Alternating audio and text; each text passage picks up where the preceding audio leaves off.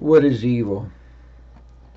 The devil is not a devilish-looking creature. It's not anthropomorphic, and it's not wearing a red bodysuit or has horns.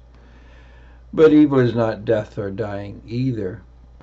Satan is more similar to an army that doesn't want to kill but wound, maim, and create dependency.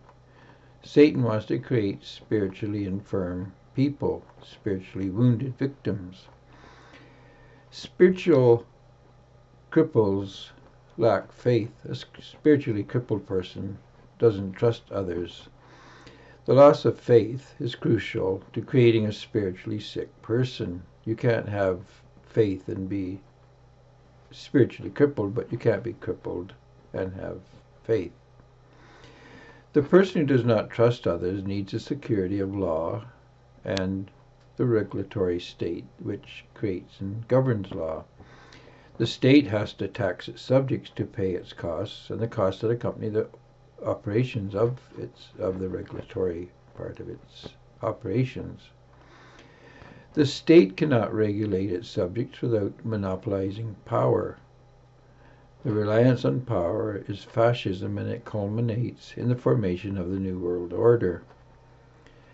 A one-world government is the result of power becoming more and more centralized and life more regulated, and this is so the state can care more fully for the spiritually wounded. The more spiritually wounded, the more power the state needs, and the more it needs to monopolize power to fulfill its regulatory functions.